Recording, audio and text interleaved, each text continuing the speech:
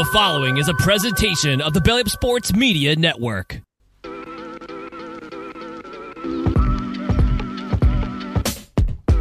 You're listening to the Bleacher Connection, a part of the Belly Up Sports Network.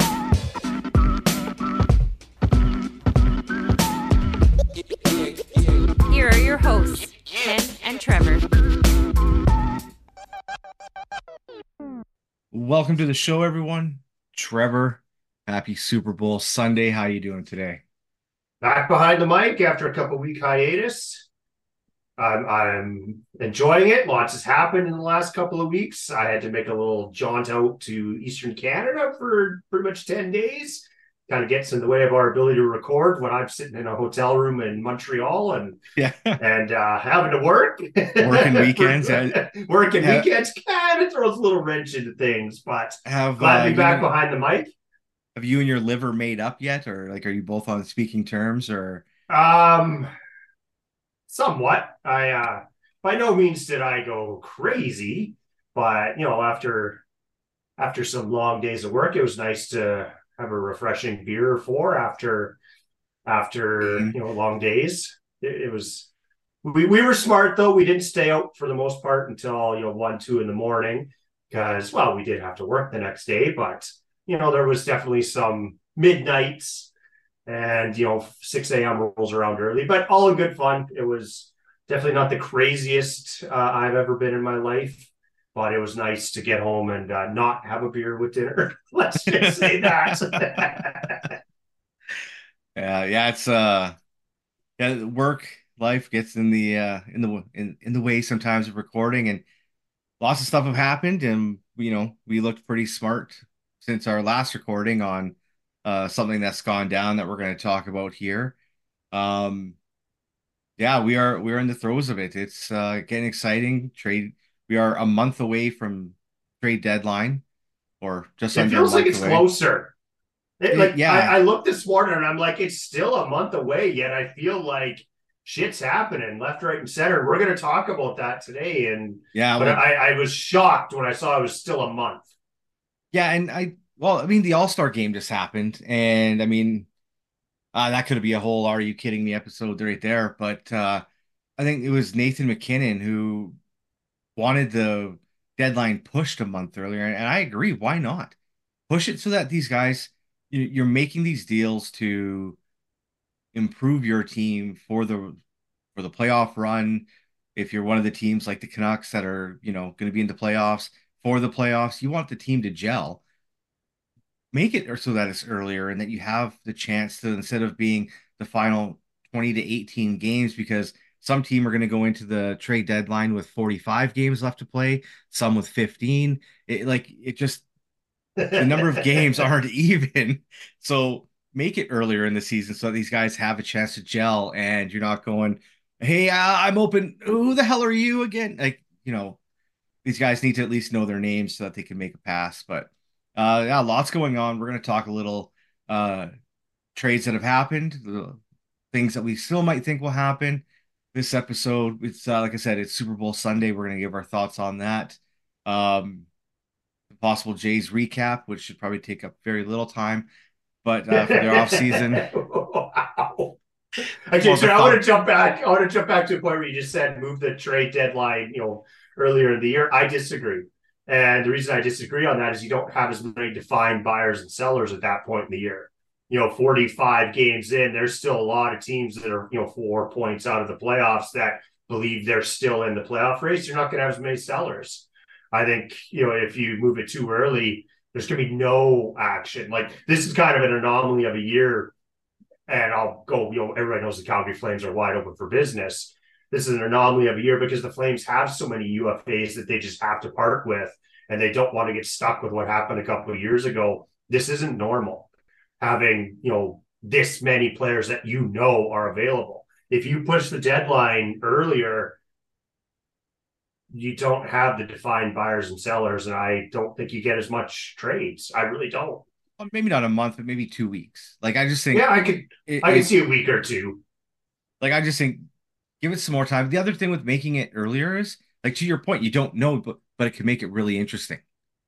Because the teams that are potentially on the outside looking, we can do it, might be trying to make, like, there are definitive teams that are going to be sellers, but they're garbage anyways. And what are you really going to, what diamond in the rough are you going to pull out of Chicago, San Jose, uh, Edmonton? It just like, what are you going to get from them? Um, Wow, kidding on the Edmonton part, you're but full of maybe it this ish. morning. It was a late How'd the night when Canucks do yesterday? when you're How 10 was month your old trip is through to teething. Boston? Yeah. Um, it hey, the Canucks, here's a stat just to at that point. The Canucks are the only team this season to not have a 3-game losing streak. Well, that'll happen And today. that's now we good. We got Or Washington.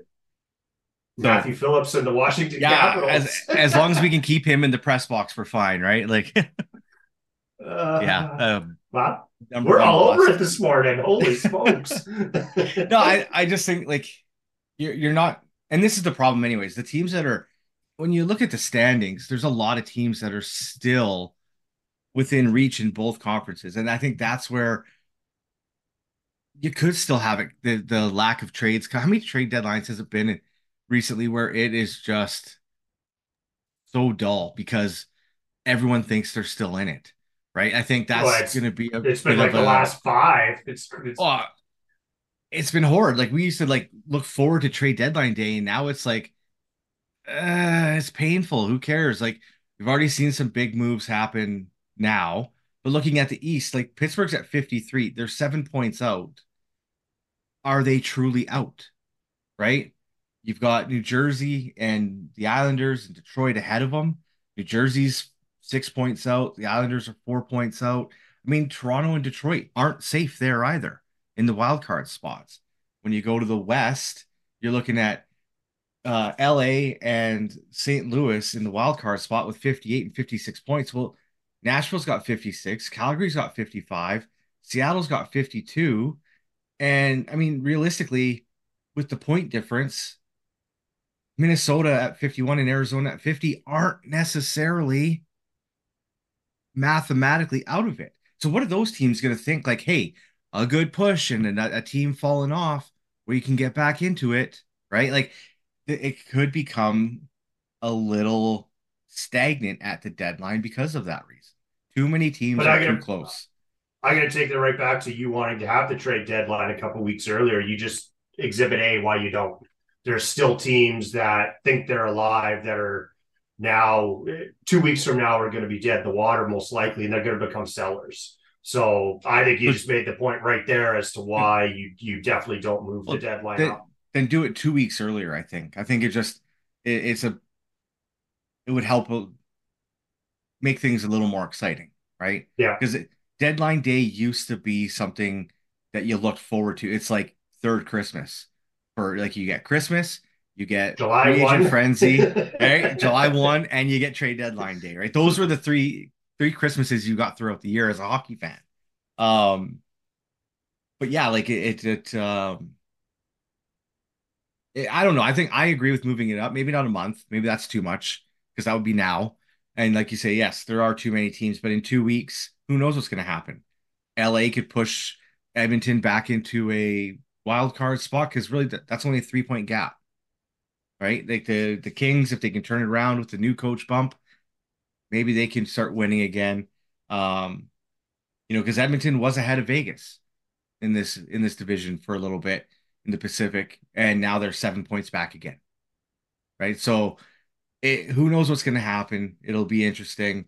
Because realistically, like look, like even your Calgary Flames are 6 points back of third, and you've apparently They're decided 4 games less or more games played though. Like there's zero chance they're making a push for that. Well, you guys are known sellers, and you're on a run to make the playoffs right now. So we'll see what happens. Crazy. I love it. I love yeah, it. you can never see a team sell everyone off and make the playoffs. So. I love it. Team Tank is having a just absolute meltdown right now, I think. Well, we're going to talk about that. Let's talk about it right now. We're talking about Team Tank for the Calgary Flames. This team was never going to be bad enough to tank. So in what world did you ever think you were going to get a top 5 pick with this team? Markstrom in between the pipes, Huberdeau, Kadri, Backlund, Coleman, Tanev, Uyghur. Like, this team's just too good to have ever been in the conversation for Team Tank. And you're seeing it now that there's, even when they're selling off their UFAs, Lindholm gone, Zadorov gone, Tanev's next, Hanifin's probably next. Like, Markstrom this team, Markstrom potentially. Now, you could become Team Tank if Markstrom gets dealt, but I don't see that happening. To been in the conversation for Team Tank, like, you're talking about the Ducks at 38 points, the Sharks at 33 points, the Blackhawks at 31 points, the Columbus Blue Jackets, Ottawa Senators 42, 44. The Flames aren't even close to that. The Flames are 11 points ahead of the Ottawa Senators, who are like 7th overall pick. This was never going to happen. This team was never going to be that bad. I could see it next year potentially being involved in Team Tank, because you're probably getting rid of every UFA. You're probably not really replacing them. Like, sure, you got rid of Lindholm for Kuzmenko, and we're going to talk about that. Kuzmenko's a nice piece, but he's not Elias Lindholm. Chris Tanev's going out the door. Elias Lindholm, or not Elias Lindholm. No, Hannum's probably going out the door, not replacing them with the same caliber. Next year might be Team Tank, but that all depends on Jacob Markstrom. Yeah. Yeah, and that's the thing is, and what are you going to get back for that, right? Like, it's going to be picks. He's got Markstrom's a good goaltender. He could fit the bill for a lot of, especially Eastern teams that are looking for a goaltender, right? Yeah. And like cup contenders, like a Carolina could put a nice package together, possibly. But they're not going to. Let's save this part of the conversation, because this is part going to come up later. You mentioned Team Tank, and I gotta say, like, I'm not opposed to being on to Team Tank. I'm not opposed to having a high draft pick. You just were never going to get it with this group this year. It was too good of a team. And I know they missed the playoffs by 2 points last year, and an absolute train wreck of a season. You brought back the entire same team. Like, we were talking about the team last year as being a top 3 in the Pacific potential, and it went off the rails. You brought back the same team. You were never, ever going to be even remotely close to Team Tank capabilities. And, actively cheering for your team to lose is crazy to me, because this team was never going to be that bad. It's about the dumbest thing ever. Like, I don't know how you call yourself a fan and then go out and bitch and complain when your team wins or tries to improve its roster because you want some unknown flashy name kid who, and this isn't pointed towards anyone. This is not a shot at Macklin Celebrini or anyone like that, because you want the first overall pick. You want the shiny, nice name toy on you want the name on the back of a jersey. Great. That's going to sell you jerseys. Connor Bedard still has the Blackhawks dead last in the league.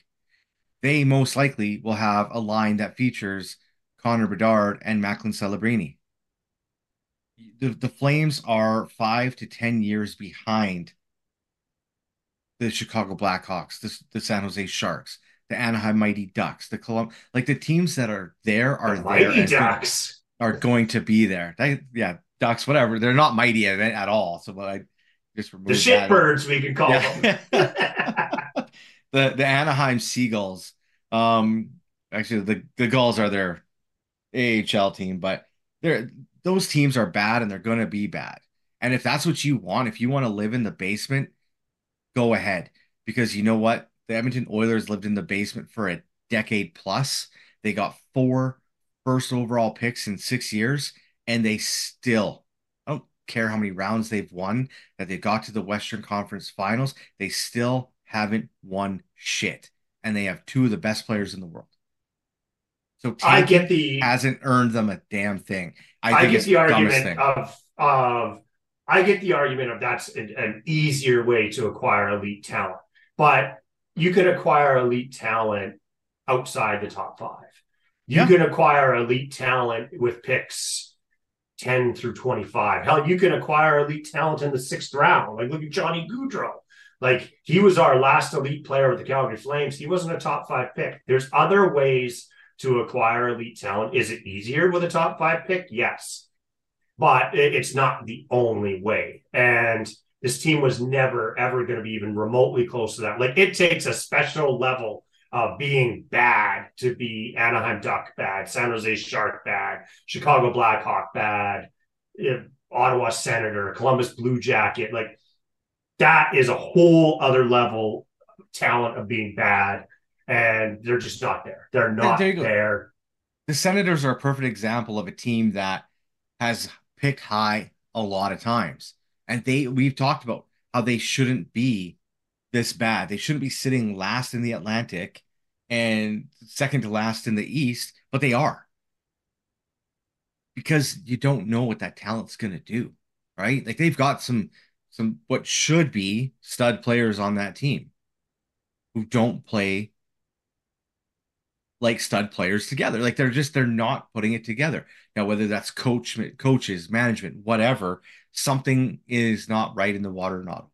But that is a perfect example of, do you want to be that? Do you want to be the team that sucks forever, despite having this high level talent on your team? I just, yeah, Team Tank is the I've always thought it's a slippery slope.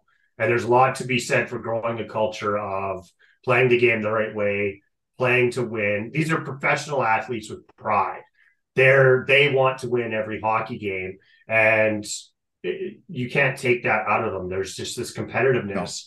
No. And I think there's a slippery slope of going out there and intentionally fielding poor hockey clubs that then get this culture of losing. And it's hard to turn that around. It really, really is.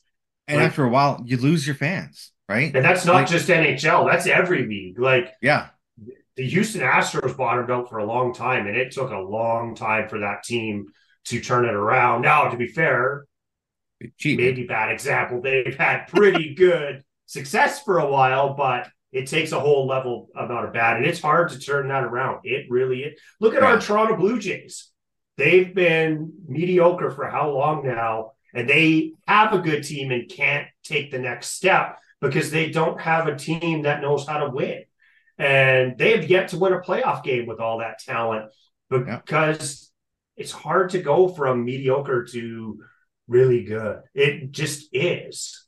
Well, you can either call it a perpetual rebuild or perpetual garbage, because that's what you're going to get. Buffalo Sabres, the Ottawa Senators, the Columbus Blue Jackets, the Sharks, the Ducks, that's what they Coyotes. are. The Coyotes, like they're seventh in their division at 50 points, right? Like, that is another team. Like, it's just perpetual rebuild. It's not even mediocre. It's just piss poor effort, talent, and results. And if that's what you want, then cheer away. But you're on an island with a handful of people, because I can tell you right now, if my Canucks intentionally tanked and were putting out a shitty hockey team, I wouldn't be paying. I have to pay to watch my team. Why would I give that money? Now, I'd probably keep Sportsnet Plus because of the wrestling pay-per-views, but why would I pay to watch a garbage product? Why? Why are people? No one's going to do that, and the teams aren't going to risk losing out on that revenue by being shitty year in, year out, right? Like, well, and there's an appetite in Calgary to rebuild. I'm interested to see what that appetite is 2 years from now. Say they are bottom of the barrel, shitty. Like, there was that Young Guns era that's all they did was trade all their good players, roll out young players, and the team almost left. Like, we almost lost the Calgary Flames during the Young Guns era. So I think you got to be very careful about what you consider team tank rebuilding and how much you are actually willing to put up with it. Because let's say 3 years from now, and say the Flames somehow end up with Macklin Celebrini or Gavin McKenna in a couple of years, and they're still garbage. All of a sudden, it's like you have these elite level players, but you're still garbage. Are fans going to put up with it then? I question whether they would. And hold on. Let's also add in the fact you're getting a brand new arena, which comes with a brand new sticker price on ticket sales. Yeah, season tickets. Right? Exactly. Who is going to pay an inflated price to watch a shitty hockey team? right? They're not going to do it Yeah. at all, It's right? a slippery slope to me. And I think winning cures everything. Your building is full when you win. So I think you have to try to create the culture of winning. And do the Calgary Flames need elite level talent? Yes, they do. I'll be the first to admit it. But again, it could come at a cost. It could come at 10 years of Yeah. being shit. Like the Oilers were shit for 10 years. They were the Yeah. laughing stock of the NHL for 10 years. Are Calgary Flames fans, are Ottawa Senator fans, or Chicago Blackhawk fans really prepared to deal with that? Because that is a potential outcome of this. Only one team could win the Stanley Cup every year, and 31 teams aren't going to win it, and 10 teams are going to suck year after year after year. Yeah. Are you prepared to potentially be one of those teams that sucks for years and years and years? It's easy to say now you are. I question whether any of these fan bases are really that ready to watch shit hockey for 10 years. Well, I got two things to like for the team tank here, right? Like as an example, and get ready for team tank for the Flames Nation. If you want this, get ready in 5, 6 years for Sportsnet to start producing Igniting the Flame as they try and get fans excited for the garbage hockey like they had that oil change or whatever the hell year in, year out, where they tried to shove down how good the Oilers were when they were still a garbage team. Like, get ready for that. Igniting the Flame. I've said it now, so if Sportsnet steals it, calling a lawyer. But I like you talk about the fans coming to a winner, right? For the years where the Canucks were a good team, GM Place, Rogers Arena, whatever you want to call it, back then it was GM Place, was full. The Canucks actually held the record, I believe, for most sellout games, consecutive sellout games. And it wasn't 75, it was like in the 300s because the team was winning, the team was good.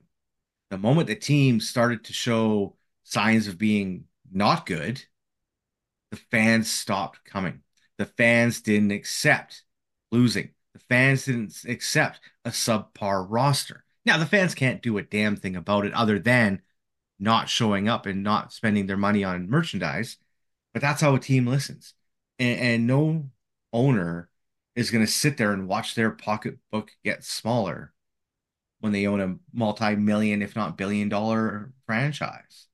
Yeah, well, you're So, already seeing it you see it in Calgary. I watched the Flames Islanders game yesterday on TV. That building in New York was three-quarters full, and that's a team that's just started to slide in the standings. The Flames are only averaging, they're still saying that they're selling, 17, 18,000 tickets, but there's games where you're lucky if there's 14,000 people in the stands. We're already seeing it, and we're only into year 1.5, maybe, of not being a potentially good team. And we're still in the playoff hunt. yeah. Like, what happens? Like, if you're bottom 3, bottom 5 in the NHL, like, to me, it's just careful what you wish for, because it might not turn out how you think. You may get 3 really, really good players and still be perpetual mediocrity, finishing, between 7th and 10th in the West. It doesn't guarantee anything. And I saw it with the Young Guns era. I really did. And it just scares the shit out of me. I'm not saying Team Tank is wrong. I'm just careful what you wish for. Yeah. It might not turn out how you think, and you still may not develop a team that is playoff caliber year after year after year after year. That isn't a guaranteed outcome of this. And it could go completely the other way.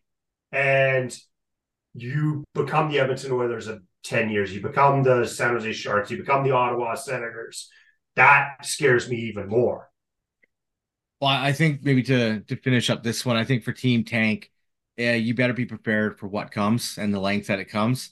And you better be prepared to stand behind it because the receipts are there. There's been enough put out there on social media calling for this for the last how long by certain people. And if you get what you want and you don't like it in 6 years, because it's still going on, you better stay quiet because you got what you wanted.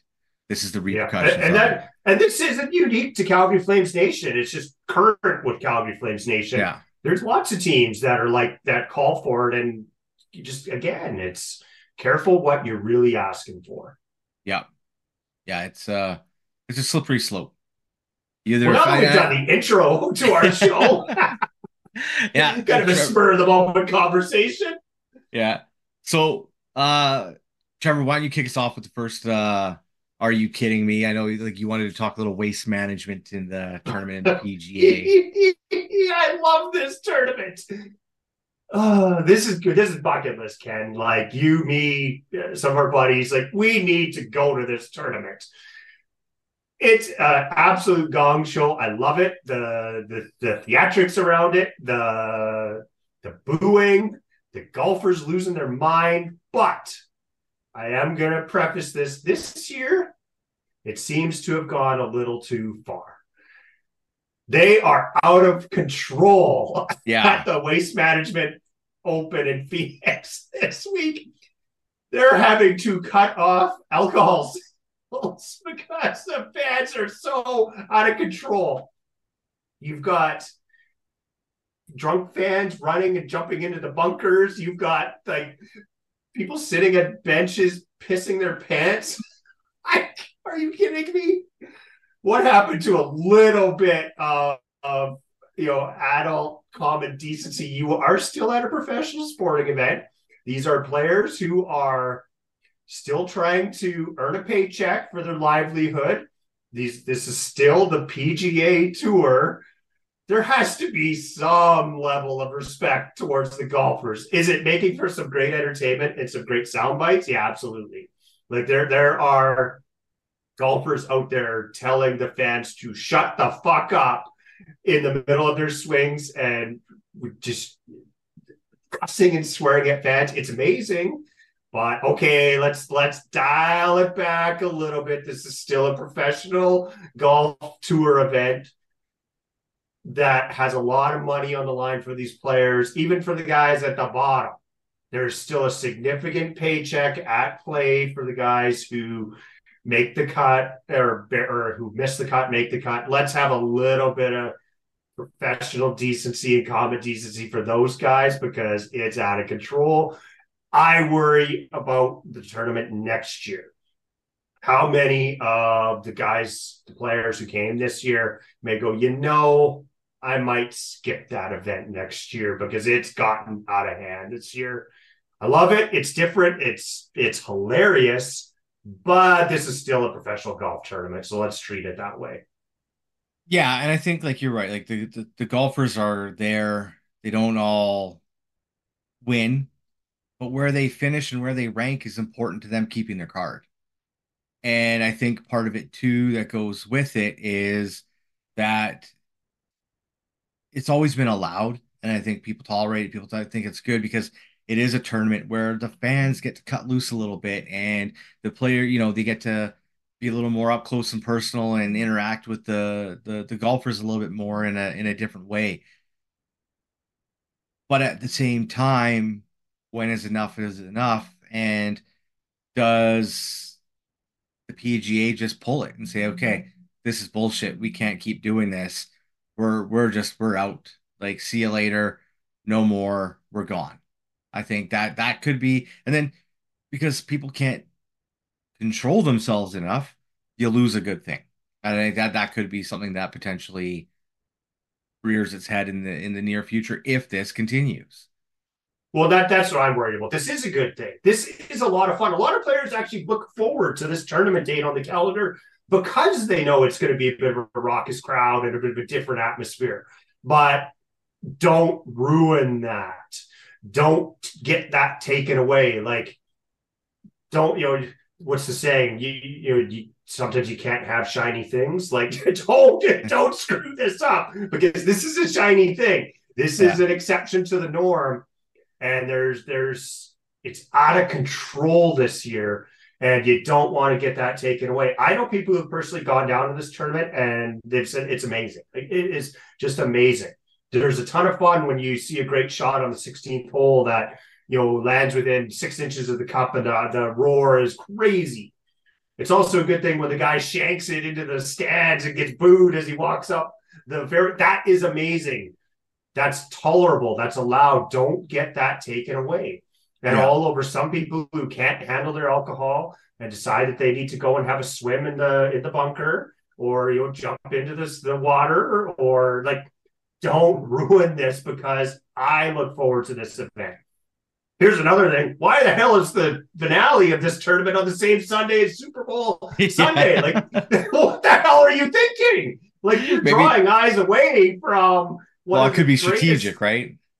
Oh, I don't know about that. It's like, get this tournament off of Super Bowl Sunday because I'm torn. I can't really watch both. Yet this is almost must see theater. Well, Phoenix is somewhat driving distance to Vegas, is it not? So maybe they're hoping the real rowdies are in a vehicle sober trying to get to Super Bowl Sunday right now. So yeah, it's an interesting tournament, lots of fun to watch. It always, the Shooter McGavin X account, Twitter account is always fun to watch. And he was pulling out the "Go Back to Your Shanties" line from Happy Gilmore and stuff. It's always a good time, but yeah, there's always going to be the group that tries to go too far and ends up ruining it. So, uh, Trevor, I wanted to throw one in before we got to the one we had talked about earlier. I just want to kind of throw in the NHL All-Star game as an "Are you kidding me?" Okay. I do want to give the NHL and the All-Star weekend a little bit of credit. They went back to more old school, traditional skills competition. That was actually more enjoyable to watch because it was um, skills that they would do in a game. They're not shooting at cards on a board. They're in Vegas. They're not shooting at surfboards on the beach in Florida. It's an actual skills competition.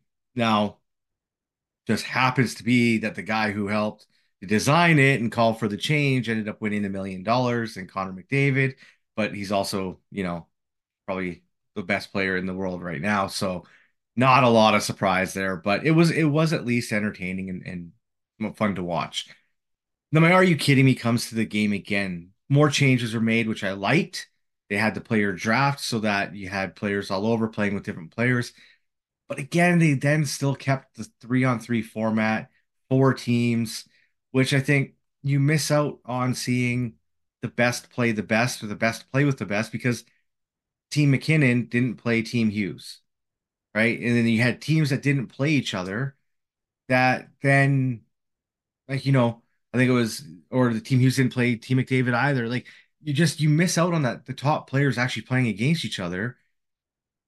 And it was like watching a regular overtime period in the first game because they're ragging the puck out to center to try and get the proper break in. It was like for the first 5 minutes, there was maybe one shot and no goals. It's like, guys, this is an all-star game.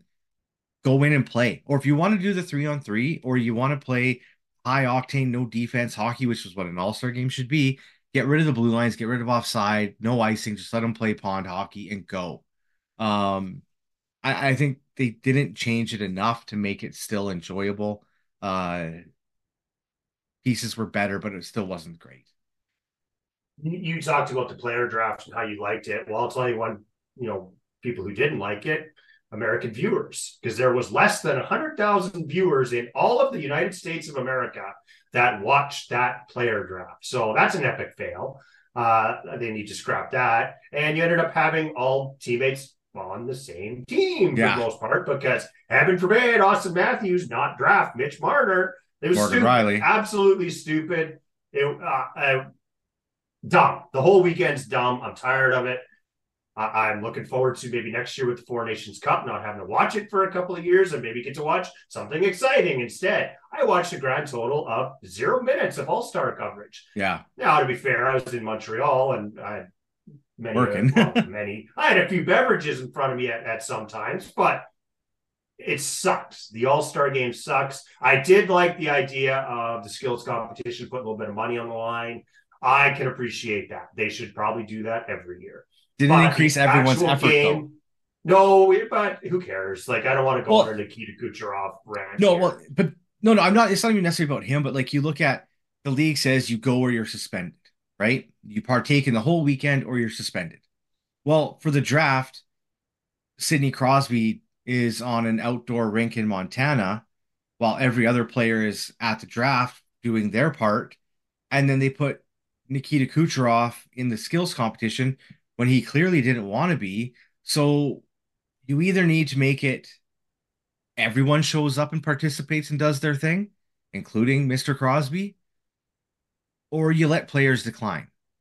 And you don't force a player who doesn't want to be in the skills competition to be in the skills competition, because Nikita Kucherov couldn't have given less than two shits, and it showed, and it made it look bad. But that's my part. Like, I doesn't matter. Like, if you didn't want to do it, you didn't want to do it. We don't need to talk that much about it. But don't have different set of rules for different players. They either all show up and compete, or you say, "Hey, do you want to be part of it?" No, okay, we're not going to put you in there because we don't want you wasting our time. They could have gone with Yeah, someone find else. somebody who does want to compete. I Yeah, can get on board with that. But I don't know, just the whole weekend is it's and this isn't unique to hockey. Like all-star games just suck. Like the only one that kind of is interesting is basketball, and that's just the skills competition. The game itself sucks. But basketball, the three-point shootout, the slam dunk contest, those are at least fun to watch. I'd Now say some of them are baseball. they're in baseball, the home run derby. Yeah, the home run derby is pretty fun.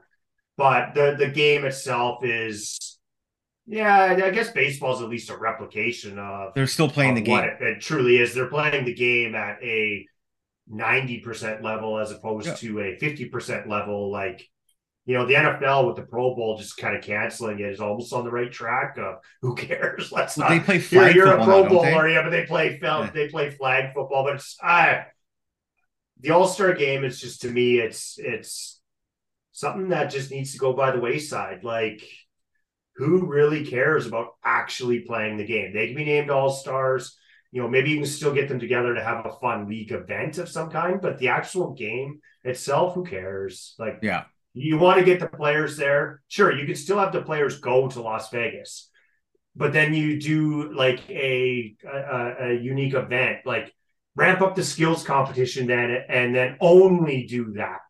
Like the people are there to see their skills. So, okay, well, ramp that up, make it crazy for the people there, and then don't do a game because the game sucks. The games are garbage, and I'm tired of them. Yeah, I don't even consider it a game. It's three overtime periods, and you're not watching them in their natural 5-on-5 play. That is what they're all They're not to stars their at. natural habitat. Yeah. Just need to go to the best David Attenborough voice for that one. Okay, Ken, Right. why don't you finish off Are You Kidding Me for us Yeah, on so something that happened on Hockey Night in Canada, Leafs, Senators. I'm not sure where this conversation's going to go. We'll see. yeah, it's so the Maple Leafs yet again collapsed to a bottom of the standings team in the league, where they failed to put up a W against the Ottawa Senators. The Leafs have a losing record against the bottom of the league, and get a little pissy to steal Leon Draisaitl's attitude sometimes when they lose. So Ridley Gregg was going in on a breakaway with the net empty, and from about 5 feet out, tripped a slapper into the cage.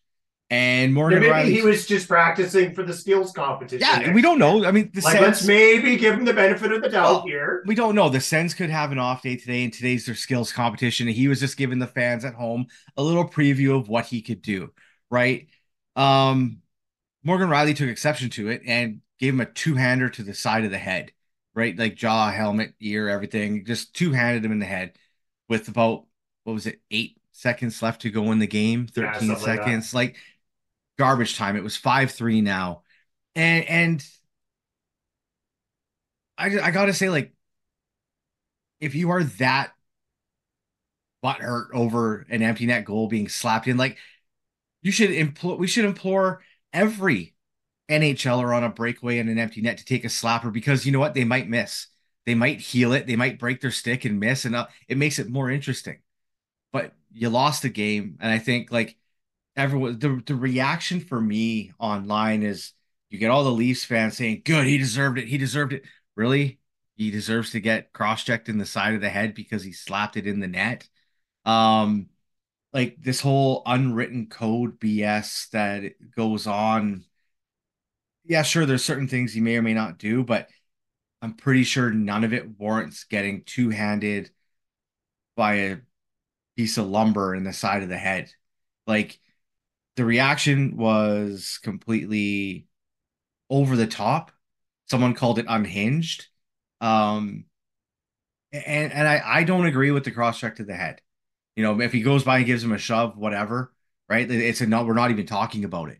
We might be talking about, man, did you see really Greg just slapped it in the net? And that's the end of the conversation. But you two-handed a guy in the head. You want to get headshots out of the game. Um, right? Like there you had Brendan Gallagher chicken winning a guy coming halfway across the ice and getting, what was it, 5 games for it. And Nikita Zadorov went for a big hit, kind of a hip check-ish type thing. Timing was off, caught Lucas Raymond in the head. He got 2 games for it. Right? Like these are the types of things. Gallagher, not a hockey play. Morgan Riley, not a hockey play. Zadorov, hockey play that missed. Still not a good hit. Like Raymond luck was, well enough to come back in the game, which is a good thing. You don't want to see guys get hurt, but you could at least make the cases like that was a miss in a hockey play. Some of these other ones, the Brendan Dillon one, hockey play, but I don't know about that one. That was dirty. Yeah, well, I mean, like, but he only got what 3 games for it, 2 games I'm for shocked. it, right? Like, more. But again, like that was like an attempted hit, whether it was like late, whatever. Like, it's tough. I mean, like, and I'm as a Canucks fan, I'm not saying that Zadorov shouldn't have got anything. It was what ended up being an attempted hit was to the head, so he got 2 games. You're not going to hear me say boo about it because it was a head hit. That's what they want to get out of the game. But like these cheap shots, which is exactly what Morgan Riley took, should be taken out of the game. But to this whole like, oh, it's the code. He deserved it. He should have known that was coming. Piss off with that. Like the code doesn't say you get two-handed to the head. Face up with him, be a man, drop the gloves and fight him. If you're really that upset about him scoring on an empty net, right? Like, why is no one getting two-handed to the side of the head when they rip 100-mile-per-hour slap shot with a defenseman 5 feet in front of them? It ends up hitting him in the ankle and breaking it. Like, that's okay, but into an empty net with no goaltender, oh, how dare you? Right? Like, it's just, and some of I know you and I were kind of discussing this beforehand, but the panel on Hockey Night in Canada after, right? Like, I hate to agree with Kelly Rudy. I don't always do. But he said at least 6 games, and I agree, if not more. And then Bieksa and Botterill were bringing up, no, he's got a squeaky clean record, 2 max. Well, if you're giving him 2 games for that, then you better rescind Zadorov's 2-game suspension in major and call it a minor, because that's essentially what you're saying, is that a two-hander to the head is worth 2 games. So what is a missed hit worth, right? Like, and I did take, and we're talking about this, I did take a little issue with Botterill saying it was only 2 games. And even though she said, like, she doesn't agree with it, she talked about the example that retaliation sets during the Wild and, oh, my brain's not working right now. It was the Jets? Yeah, the Jets. Jets and Wild, where uh, the Wild forward just high stick Perfetti off the faceoff because Brendan Dillon and others kept attacking Kaprizov and injuring him. She talks about the example that sets, but this one is like only worth 2 games and didn't want to say it shouldn't be part of it because of the example it sets. I take issue with that part. I'll talk about the Botterill thing. I didn't take it as her condoning the fact that the guy two-handed, Riley two-handed Greg. She did say that was over the top, that there's no place in hockey for that. I think people are stretching it a little bit to say that she condones this but doesn't condone that. Like, she did say that was uncalled for and there's no place in hockey for that, which is very similar to what she said about the kind of the Kaprizov, Perfetti, that whole instance. I think people are jumping to conclusions of what she said and may not have said. She, so I'm going to give her a bit of the benefit of the doubt because she was right in that initial conversation about the whole, Perfetti thing, that There's no place in hockey. And we gave her credit for that too. And we gave her credit for that. She didn't say there's a place in hockey for this. She said the retribution end of it is very normal. Two-handing the guy in the face, not normal. There is no place in hockey for that. I argue this to a perfect example of Ridley Gregg. Fuck around and find out. I don't agree with the two-hander to the face, but he did hot dog at a point when he shouldn't have. I think we can agree he probably shouldn't have done that. Now, the reaction to it was way, way over the top. I do agree. No place in the game for that two-hander to the face. Morgan Riley should get the book thrown at him. I do agree with the fact that if you're good at hot dog like that, then you're going to face some kind of retribution. You are. Now, it should have been a scrum. It should have been Morgan Riley going in there, potentially grabbing him, I don't want to say slamming him into the boards, but a scrum probably should have ensued out of that because you were showing up the other team a little bit. You really were. And, you talked about the rules of sport. I agree with you, but the unwritten rules of sport. I agree with you, but they are there. It's this is something like this is going to happen 99 times out of 100. If you're going to hot dog on an empty net like that, well, something's going to happen. Now, a two-hander to the face, no way. Like, that's way, way too much. But Greg kind of got what he deserved a little bit. You showed up an entire other team. Now, a piece of this that I find hilarious is the Ottawa Senators ex-Twitter admin absolutely taken off with it this morning and trolling the Leafs fans, calling Ridley Gregg the player of the game. Play of the game, yeah. Play of the game. Love that. Like, let's get a little bit, of personality in the game. I love that. And but that was one place I was going to go with it. They want personality in the game, right? So perfect example of two things that happened yesterday. Ridley Gregg slap shot into an empty net when it's 4-3. The Leafs aren't winning. Gets a two-hander in the side of the head. Wahlstrom for Detroit scores a beautiful penalty goal. Shot. Beautiful. I would disagree, beautiful, but scores a penalty shot in overtime against the Canucks and breaks out the Gritty. Now, one of the Canucks got on the ice, skated across, and two-handed him in the head. It's the second time he's done it.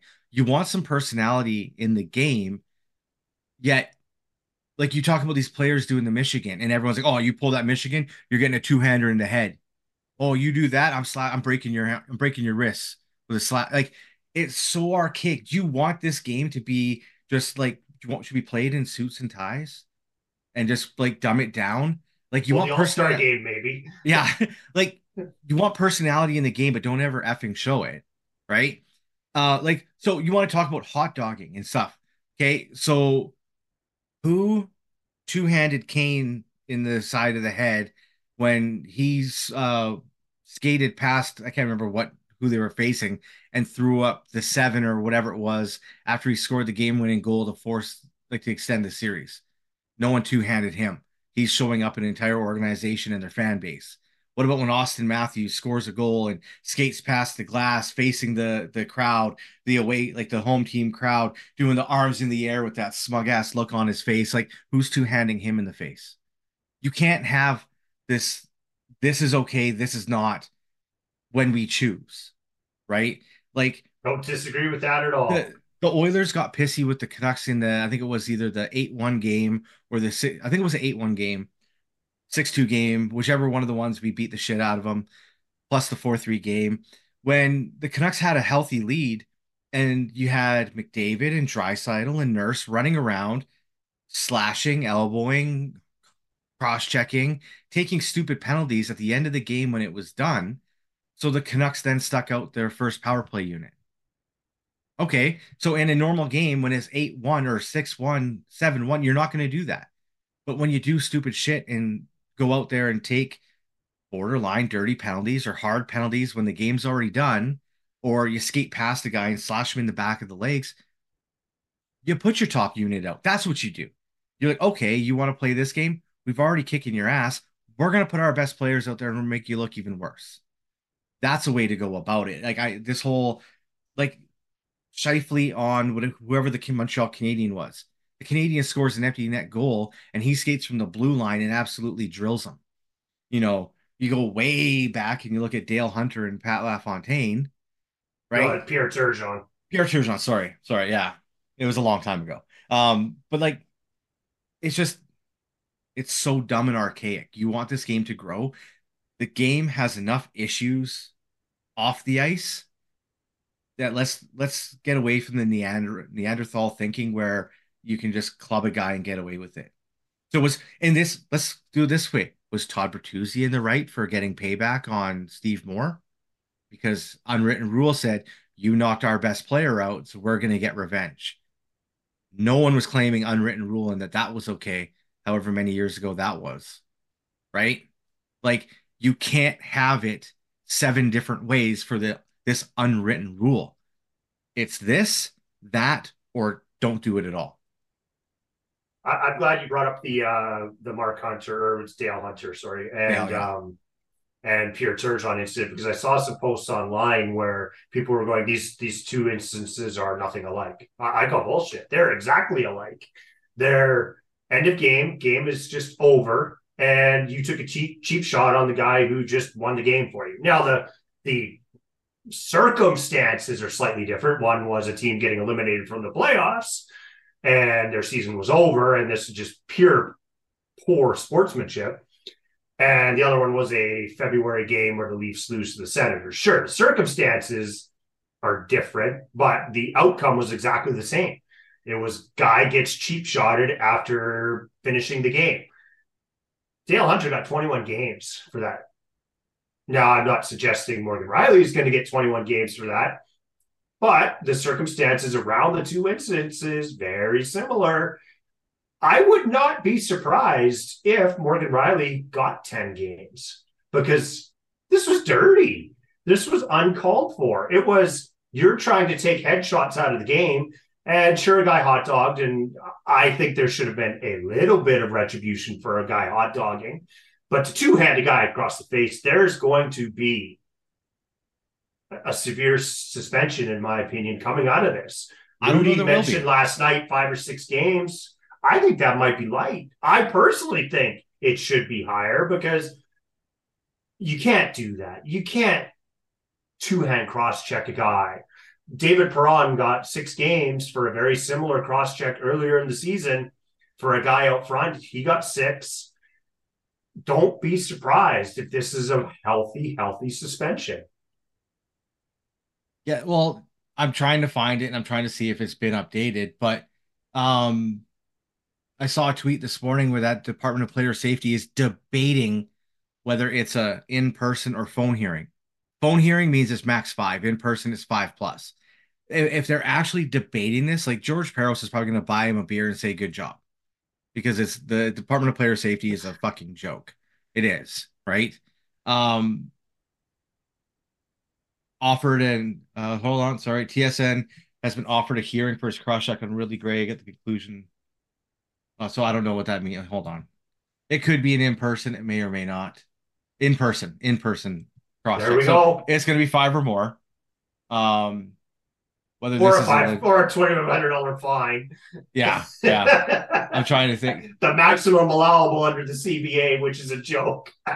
Yeah, I like this might be the actual Twitter account. They've got 235,000 followers and only following 34, so quite possible that it is the actual legit Twitter account for them. But like, yeah, it is. But it just the fact that there's rumors like that they're talking about it, debating whether it should be in person or not is such a joke in my opinion. Like this is hands down in person.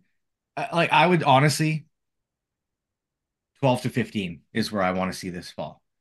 Like the league talks about getting this dirty shit out of the game, and yet they do nothing. I don't care that Morgan Riley is squeaky clean, has never been suspended again. That should never be taken into account. What should be taken into account is the act, and the rule book. That's it. What does the rule book say? Is this allowed or is it not? Let's now look at the act. How severe is it? Does it land at level A? B, C, or what the fuck were you thinking? And I think this is a WTF situation right now. Now, at least the good thing is it doesn't appear that Ridley Gregg is hurt. Thank goodness, Yeah, well, because and that was I forgot about that there's point. no place for that. Yeah, it shouldn't matter if the player's hurt or not either. It's the Same with act. the Lucas Raymond one, right? With Yeah. Zadorov. But no, like we were talking about the Turgeon and Hunter one. What heals quicker and easier? A broken arm or a brain? How long have we been seeing in sports like hockey and football and other high contact sports that CTE is a problem? Look at wrestlers, right? Like constant head injuries, taking kicks, punches, things to the head, UFC fighters, boxers. The brain doesn't heal. So get this chicken shit garbage of clipping a guy in the head with a dirty elbow, referring to Brendan Gallagher's, these jumping into people hits, these cross checks to the head. Get it out of the game. Stop hiding behind well, he hasn't been suspended before, so I think we're okay to let him off with a warning. Right? Like it's just Oh, wow. stop it. Like just this is why I said third party, get it out of the hands of the Mr. Violent Gentleman himself, George Peros, or any former NHLer, and just be done with it. Give someone the rule book, give them the act, and let them decide. Love it. Love it. Leafs Nation. We'd love to hear from you. Sens Nation. There's a lot of shit on Twitter this morning, and I love them. It's great. Reach out to us on X, Twitter, Facebook. I'm at the BleacherCon1. Ken's at the BleacherCon2. Facebook, Bleacher Connection on Facebook. That was a lot longer of a conversation than I was expecting. Yeah. So now on to the main topic of the show, Yeah. I guess. I think we're going to be cutting this one a little short. Yeah. Ken, we prefaced trade deadlines coming up earlier in the show in our 45-minute intro. Trade deadlines coming up. It's about a month away. We had a significant trade go on. Well, before a week ago. we need to quickly get in our Super Bowl prediction. Oh, right. You can't skip 49ers, that. 49ers over the Chiefs 27-21. Just because I think the 49ers offense is too good, and we'll see if the Chiefs have a stellar defense. We'll see when you have to go up against that many potent offensive weapons. The big wild card here, obviously, is Purdy versus Mahomes. Can Purdy not? Is Tony playing or not? Is Kadarius Tony playing, or is he out? Because if Tony's in, I'm picking Niners all day. Is Purdy going to shit the bed in the big stage, or is Purdy going to play like he has all year? I call he's going to play like he has all year. He was an MVP candidate for a reason, and I got the Niners. I'm going to go different. I'm going to say Chiefs. Let's go 35-16. Oh, wow. Reason being is what you just prefaced. Brock Purdy. Not to say that he is not a good player. He's not a Mahomes. He's not a Kelsey. He's not one of those guys at the Chiefs that have been there how many times now, right? We're not talking about two quarterbacks who've never been to the big game. This is just week 19 for the Kansas City Chiefs, or week 20. These guys have been there. They've been there a lot. They are used to the bright lights. They are used to the showmanship of the Super Bowl. This is not new to them. Brock Purdy's what, in year 2? Really? Right? Second full year behind at the helm of the Niners. I wonder if he's going to crumble under the pressure. We've seen diamonds be made from this pressure. We've also seen some turds. I'm not saying he's going to be on that turd side of the spectrum, but I just don't know that he can. Like, let's see what happens. Like, there's so many top players that crumble when it comes time to win that big game in the Super Bowl. So I'm going to go with the team, and this is not to be a safe bet guy. I'm going with the team that I think this ain't new to them. This is just another Sunday, and I think that they've got that talent to do it.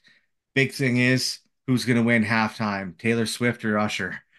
Yeah, no kidding. Who's going to have a better performance? I am going to side with.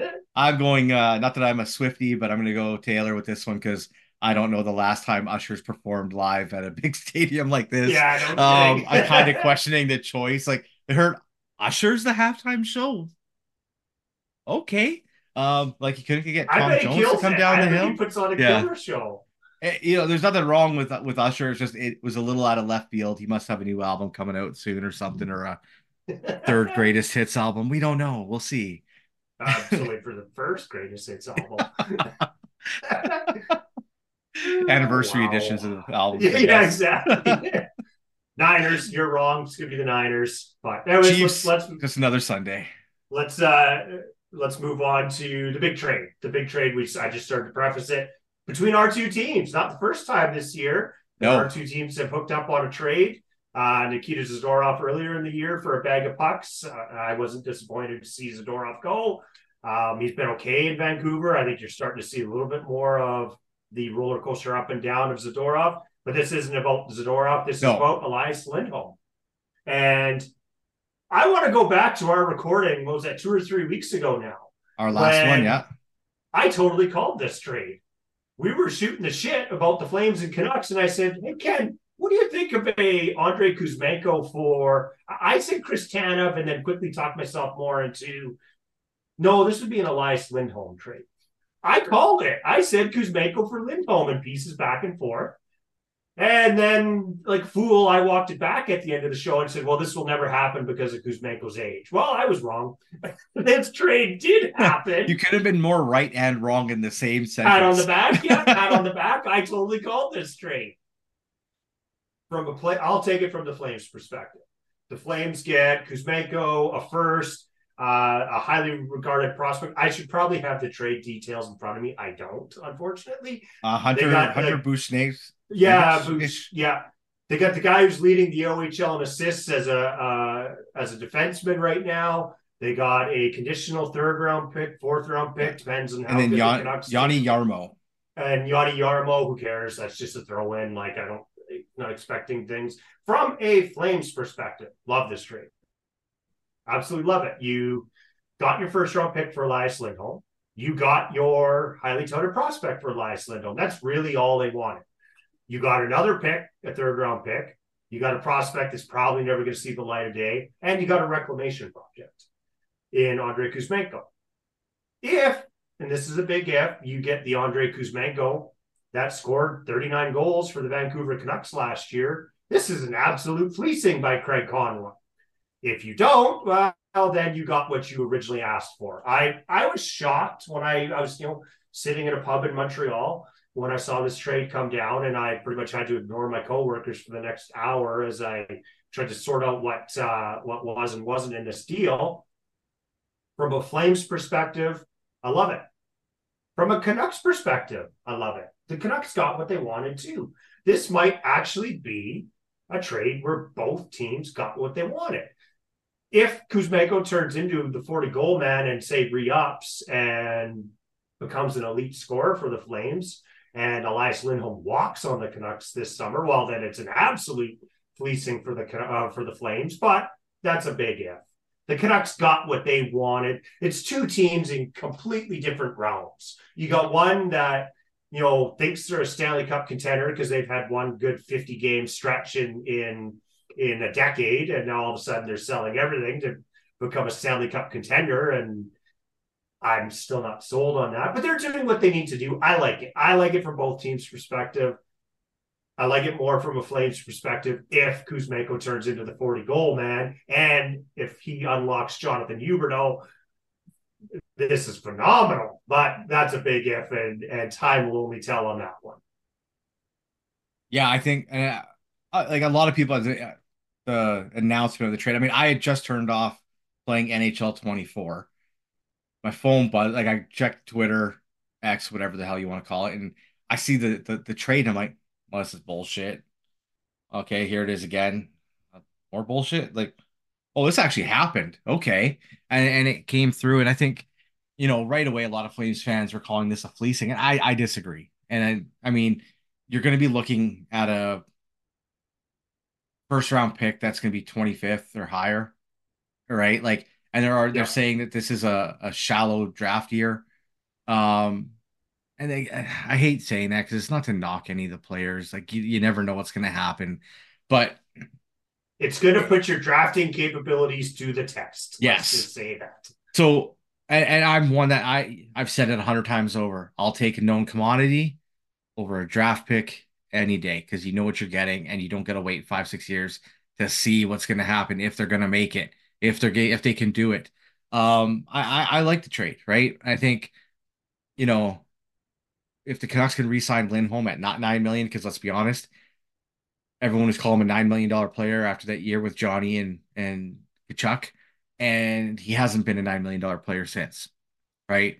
Um, he's going to be playing like right now. He's playing with Miller and Besser, but if he could be playing with Petey, then you've got guys that are around him that could help him be a better player. Maybe you can convince him on a bridge deal to stay a little bit longer, like for a few years at 6.5, 7, whatever. No Like, chance. No well, I'm chance. just you never know what's going to depend on what the This is Canucks his do. payday. Yeah, No chance. This is his payday. well, we'll see what He's going for happens. 8. He's going for 8 by 9, and I don't.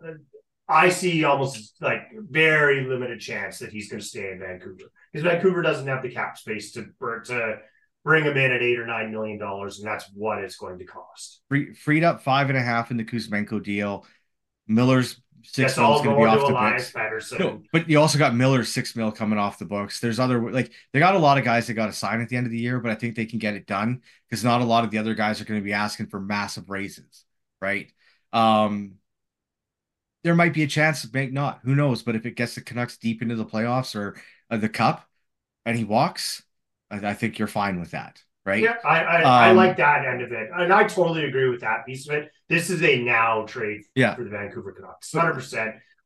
No way is Elias Lindholm staying there, and if he does, I'll eat my words. I just don't see how yeah. Vancouver can make that work. I mean, you never know. Like, you got to see what they can do, right? Like, even if you would have to convince PD to take a bridge deal, right? Which may or may happen He already anyways. took a bridge deal. There's Yeah, no way. There's no way Elias Pettersson is taking a bridge deal. He already took one. There's yeah. no way. But maybe I'm saying if you could convince Lindholm to take a bridge to say, we'll give you a 2 year deal at the, I'm saying, like, you can shake your head all you want.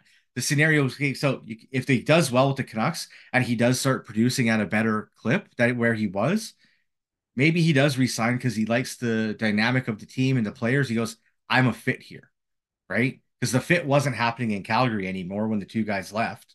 So maybe he realizes, hey, I fit and work here and I can be a better player.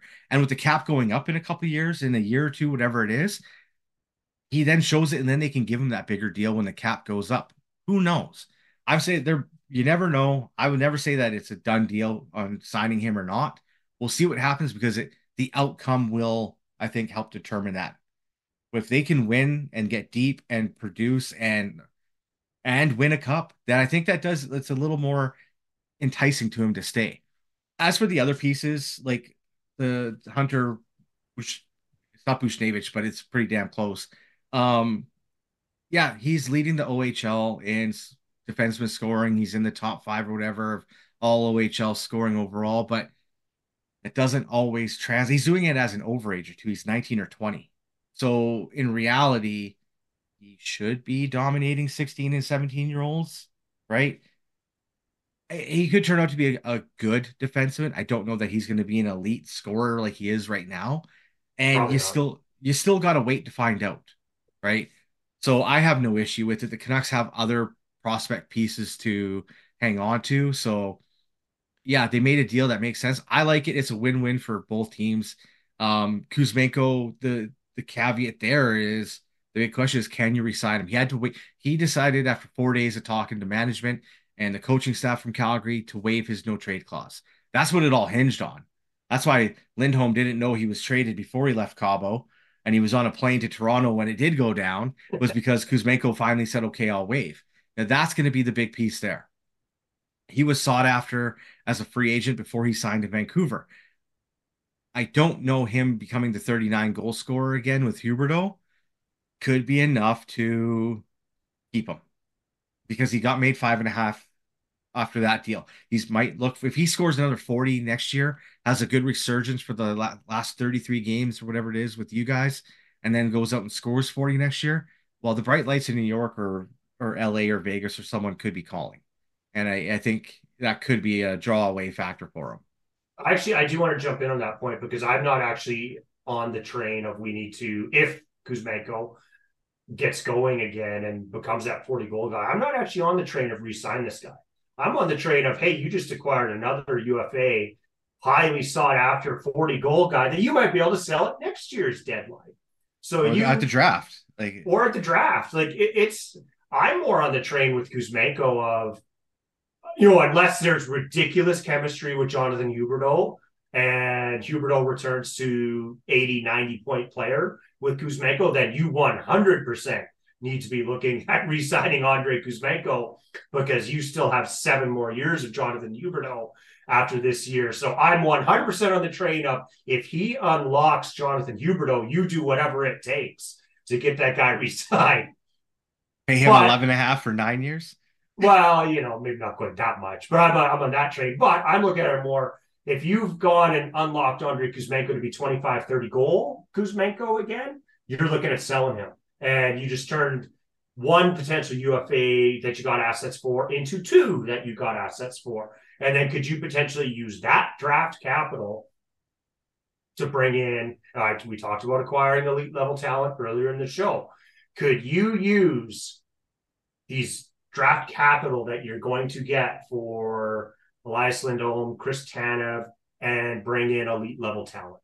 That's what I'm more interested in. And say you do sell off Kuzmenko and get another first rounder, second rounder. Can you package that to bring in elite level talent for a longer term Jonathan Huberdeau solution? To me, this is all about a Jonathan Huberdeau solution than anything else, because whether we like it or not, as Flames fans, we're stuck with that. We need to come up with a resolution for that somehow. And I think there's a potential here with Kuzmenko, or can you use a Kuzmenko return to do it? That's the train I'm on. Yeah, I mean, the big thing too is whether you keep him or not. You're gonna have money to spend, but you also need to have the shiny pieces to entice free agents to come. And a struggling Huberdeau who you need to come in and pick up may not be the shiny piece. That's why I'm saying via trade. I'm saying via trade. This is either you draft the guy or trade for the guy, because you ain't signing a free agent that is going to come here, and you're not signing the number 1 best overall center in the free agent draft or in the free agent class with the saying, hey, you're going to be our Jonathan Huberdeau whisperer. That's just not going to happen. You just traded him. You just traded him. That's just not going to happen. Yeah, I mean, you guys are in tough a little bit there, because you got to have something that's going to be a drawing piece for these guys that are looking for a new team. And even if you trade for it, you still got to convince them to stay when it becomes free agent time. So if you're not doing it there, it could be a little bit tougher. Ken, let's quickly touch on the other Calgary Flames UFAs. There is a ton of smoke out there right now surrounding Noah Hanifin, Chris Tanev. Surprisingly, on Hockey Night in Canada last night, there's also talk about Jacob Markstrom. And there was conversations between the Flames and the Devils. The Devils saw firsthand earlier this week what happens when you have a shitty goalie in Vanacek and a good goalie in Jacob Markstrom. Well, Jacob Markstrom won. Vanacek looked like dog shit, and the Flames beat the Devils strictly because Markstrom stood on his head and Vanacek didn't. Is this even a possibility that it has to be Markstrom gets traded? Yes, because a team like New Jersey, a team like Carolina will come calling, right? Like it's one of those situations where those are 2 teams that are in the thick of things, and if they had better goaltending, could be unstoppable, right? Like, what did we say? New Jersey's on the outside looking in right now, I believe. They wouldn't be if they had a goaltender. Philly, I'm not going to say his name because he doesn't deserve the airtime, had a goaltender. And they're sitting in 3rd in the Metro right now because they got goaltending. It'll be interesting to see what happens now. But New Jersey doesn't have the goaltending, so they're sitting on the outside looking in. That shouldn't happen. Carolina, is at 65 points in 30, 16, and 5. They're doing well with the tandem and way that they're working, but they don't have a clear defined number one goaltender.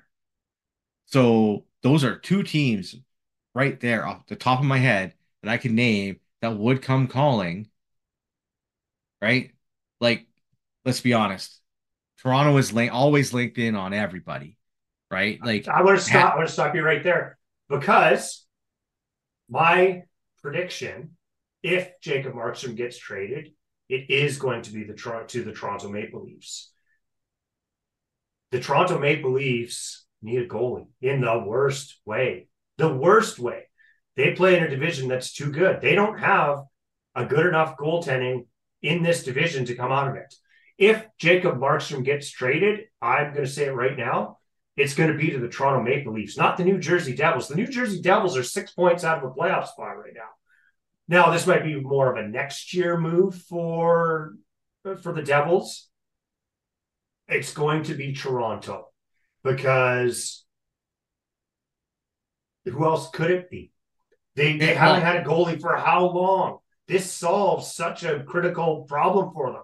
And I also think part of that trade would also involve Chris Tanev.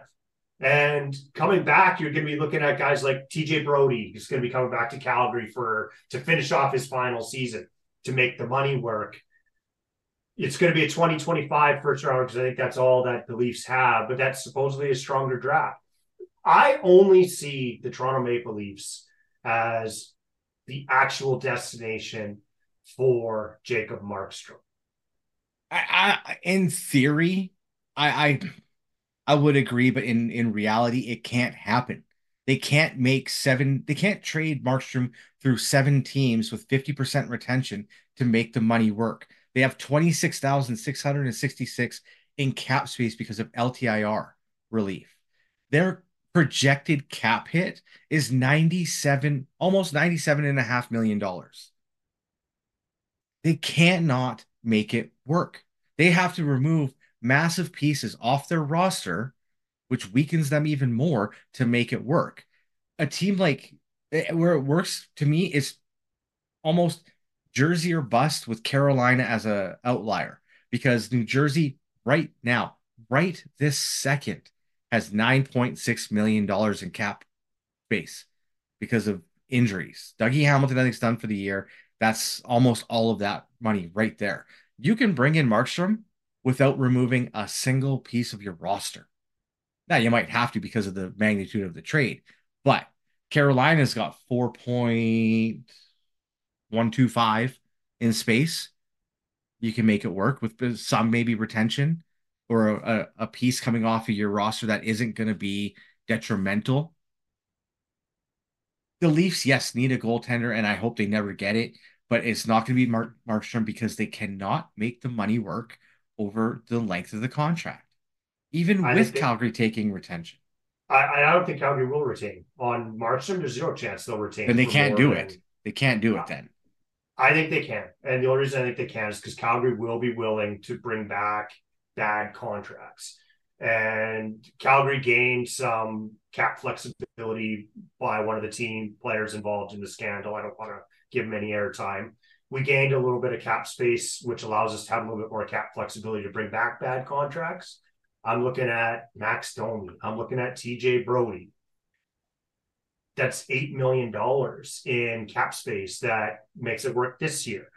They also have Tyler Bertuzzi next year, $5.5 million coming off their cap. The cap's going up. I do think the Leafs can make it work, and I think it would center around Chris Tanev to replace TJ Brody and the Flames might be willing to retain on Chris Tanev to drive that price up with TJ Brody coming back to replace to make the money work and also because Calgary still wants to try to make the playoffs, like even once they do make these trades. So, if you bring back TJ Brody or you bring back Max Domi or Tyler Bertuzzi, you're plugging guys into your lineup to still allow them to kind of half-ass go for it this year, but also make the money work the other way. I don't think it's that far-fetched. And look who the GM of the Toronto Maple Leafs is, Brad Treliving. He knows these guys intimately. You telling me if he had a chance to bring Jacob Markstrom and or Chris Tanev and or Noah Hannafin, he's not going to find a way to make the money work? He's very familiar with these guys. I look at Calgary and Toronto. It's so natural that these two combine on a big trade between now and the deadline. Okay, so I've got Cat Friendly up. This season alone, with the roster that they have healthy, the Leafs have $54.4 million going to forwards. Okay. Next season, right now, they have 7 forwards signed at $49.7 million. Less than $5 million off the books with 5 guys leaving. Right? Their defense has Riley Morgan at 7.5, Jake McCabe at 2, Connor Timmins at 1.1. There's 6 defensemen that are UFA or RFA. RFAs are Liljegren, Benoit, and Leloy. Some of them are going to get raises. They got no goaltending. That's why I'm saying you get Markstrom locked in at $6 million. It's a guarantee. It's easier to work with guaranteed money. You know you have to find a way to fit Jacob Markstrom in for 2 more seasons at $6 million. It's set. You know what you have to pay him as opposed to an unknown commodity of another goalie. That's why I think it makes so much sense with the Leafs. So what the cap's going up to what, 83 million next year? Right? Something like that. Okay, so 83 million. Let's say they make this work, right? Brody's off the books anyways. Who else are you throwing in there? Domi, he's off the books anyways. Okay. Tyler Bertuzzi's off the books. So, but here, okay, that's fine. But we're talking about money that is already not allocated to Toronto's roster next year, right? They already have 65 million dollars already tied up. They now have less than 20 million to sign a backup goaltender, 6 defensemen. Yeah, 6 defensemen, because if Tanev goes, he's off the books too, right? And Ken's counting on his fingers. Yeah, I'm trying to keep track. 12 players with less than 20 million to do it. The Leafs will put themselves in the same messed up bullshit roster situation they are, where they're still relying on 4 guys and a goaltender to get it done, which leaves the roster still effed because you're going out signing. They're going to be in that spot no matter what. So why not have a good goalie for once? They're in this predicament no matter what, whether they have Jacob Markstrom or they don't. You're talking about Ilya, and maybe you can get the Flames to retain maybe $1 million. You toss in another second rounder in 2029 to make that work, to get the Flames to retain $1 million. And all of a sudden, like, they're paying Ilya Samsonov $3.5 million this year. If you can get the Flames to retain on $1 million, you're only talking about $1.5 million more for Jacob Markstrom. Such an upgrade over Samsonov. It just makes so much sense. And I'm not saying it's not, but the thing is, they're fucked with that no matter what. They got that core 4. They're fucked no matter what. They also have an opportunity to try to figure it out, because at the end of next season, you get Marner and Tavares off the books at 11 and almost $11 million. Marner's not going anywhere. One of them's not coming back. One of them's not coming back. Well, it's probably Tavares. Or he's taken a massive pay cut. The thing with the Leafs is this roster makeup, whether how they're paying players or who's on the roster, is not working. So how many more times can you roll out the same damn thing and expect a different outcome? Right? We've both seen Jacob Markstrom play a lot of games as a Canuck and as a Flame. He plays well, but he also, if he doesn't have the guys in front of him, it can get ugly. This isn't a knock on him. I like Jacob Markstrom, right? Like, I wasn't ever upset he went to the Flames. I'm glad he got paid because he deserved to. But we also had Demko. We didn't need him, right? There wasn't a need to sign him to that money and make it work, because we had a guy coming up who was going to be just as good, if not better, younger, right? I have no ill will against any of the guys that left the Canucks that year because they deserved to get the money and they did. The Canucks couldn't give it to them. But what I'm saying with the Leafs is they can't keep like was it the definition of insanity is to do the same thing over and over again and expect different results? Just because you replace one cog of Jacob Markstrom when then after next season remove John Tavares doesn't mean you're doing anything different if everything lines up the same way when you're probably going to give Marner 12 million, 11.5 million, right? Over 8 years. It just doesn't make sense to keep doing the same damn thing over and over and over again. That's where I think they have an opportunity to try something else, do it. I just think New Jersey will have a better opportunity to provide more than what the Leafs can in return for Jacob Markstrom. That's why I think for me it's New Jersey. And I don't disagree with the idea that New Jersey can offer more. And New Jersey's probably more of a long-term solution anyways, because I don't know that New Jersey's going to win this year. I just short-term think this, really good for Toronto. A longer-term play for Jacob Markstrom and wanting to win a Stanley Cup, probably New Jersey, because that team's a lot closer, in my opinion, to a Stanley Cup than Toronto is. Maybe not this year, but in the 2 years following. And I think you can get a better return from New Jersey for sure. New Jersey, you get younger players you can put in the lineup. With Toronto draft picks, like they don't have, they got a first this year, no second over the next 3 years. They have the Islanders third. They got, who knows? They're going to have to get rid of this year or 2026 first overall pick somewhere. Right? I just feel like you can take advantage of Toronto this year because they're in such a window. It's this year, next year, and then there's a whole unknown with the Toronto Maple Leafs because Marner's up, Tavares is up. I just think there's a big unknown with that team. And I think you can take advantage of the fact that Treliving's a brand new GM. It hasn't gone well for him this first year, and he's looking to make a splash to right the ship for what's happened this year. I think you can take advantage of that. And I think you can somehow get Toronto to overpay because they know they're desperate. And I think that package to me would have to be Markstrom and Tanev or Hanifin to really make them overpay, because if you add Tanev and Markstrom to that team without taking too much off their existing roster, now other than make the money work, I think you can exploit that. And from a Calgary Flames perspective, Craig Conroy needs to be trying to exploit somebody. And who better would it be than Brad Treliving? The story just writes itself, Ken. Well, Conroy leases Treliving and sets the Maple Leafs back a decade. How would you love that storyline? I think from New Jersey, you could get their first round pick this year. The second, I don't know, because that could be a top 15 pick. It would probably be protected. Lottery protected. It'd be probably conditions on that one. But at the same time, if they really want the goaltender for now in the future, for the next while, I think you could say, look, we want it. You need him. You need Markstrom more than we do. We want your first, not protected.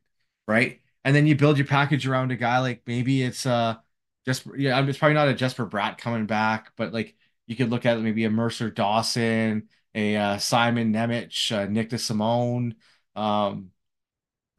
knowing Simone was just picked up on waivers. Yeah, I don't think so. That's why I was side-eyeing the monitor to see your reaction on it. As soon as I saw it, I'm throwing them in there. I think you could make a trade. To me, Vitek Vanacek's going to be coming back the other way because in this trade, because the Flames still need a goalie, and you could have him play behind Dustin Wolf. This is all about getting Dustin Wolf playing time in Calgary. I think you would be bringing Vitek Vanacek back in this trade to kind of be the 1B, because, Dan Vladar's probably not going to be a Calgary Flame after this year. And Vanacek has NHL experience. He's been a number one guy, lost the number one guy a couple times, but he's been there, right? He would fill the need that you have. To me, I'm calling it. It's the Devils. Toronto can keep looking and get Jack Campbell back at twice the price they want to pay him. That's fascinating. I was shocked when I heard that Markstrom was available because up until I never, ever, ever, ever, ever believed that Jacob Markstrom was going to get traded. I'm not on that train. I'm still not 100% on that train because I just never thought he'd get traded because you want him to mentor Dustin Wolf. Dan Bernard is going to be gone after this offseason. Next season, to me, it is a 70-30 split where Dustin Wolf plays 30% of the games. Jacob Markstrom plays 70%. The season after that, it's probably more of a 50-50 split. And then the season after that, Dustin Wolf's your starter. Like that's how I've always seen the timeline go. But if you can capitalize on the fact that Markstrom is playing outstanding, I think you also have to look at that. I'm just worried about what happens to Dustin Wolf if you throw him to the Wolves too early. Well, here's the thing. This is where this is why I was gonna say Ovi, just because he just scored. Markstrom's name comes into the mix. He also signed with Calgary because he wanted to play and win games. Yep. Be on a team that was going to be in the playoffs. And the Canucks weren't at the time. I have no issue saying that. He went to Calgary because Calgary was showing we're a playoff team. Didn't quite turn out that way. He's 34, he's getting up in his career, and he wants to win. So I think he did go to Conroy and say, look, if you're getting offers, I'll listen. But I think he holds all the cards, but that's why. But yeah, I'm gonna throw a curveball at you here. A name we haven't talked about, Nazem Kadri, because you kind of there's so much term left on that contract that's a tough one. Like that's not a trade deadline move to me. No, and it may or may not be a deadline, but it is a move that you could see forced because when there was the talk in the offseason and things like that, he said he doesn't want to be on a rebuilding team. Calgary has kind of making it seem known that they are going to be sellers and they are going to be rebuilding. So what does Nazem Kadri, who signed with Calgary to win games and go to the playoffs, or does he say to him, I'm out. I don't want to do this. Get me out of here.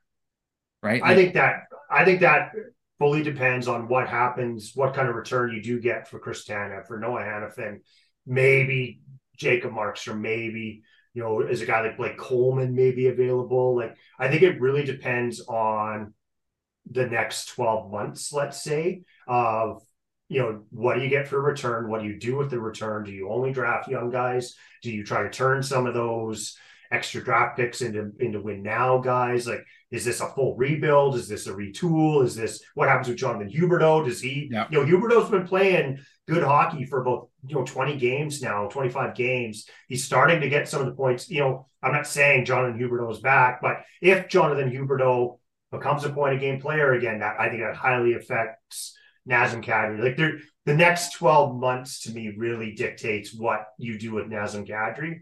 Yeah. As opposed to right now, because we don't know what the Flames are 12 months from now. Maybe they make a string of ridiculously good trades and all of a sudden do get themselves back into contention. It could be. I don't know. But it was something that was just nagging because I know what he had said in the offseason about it.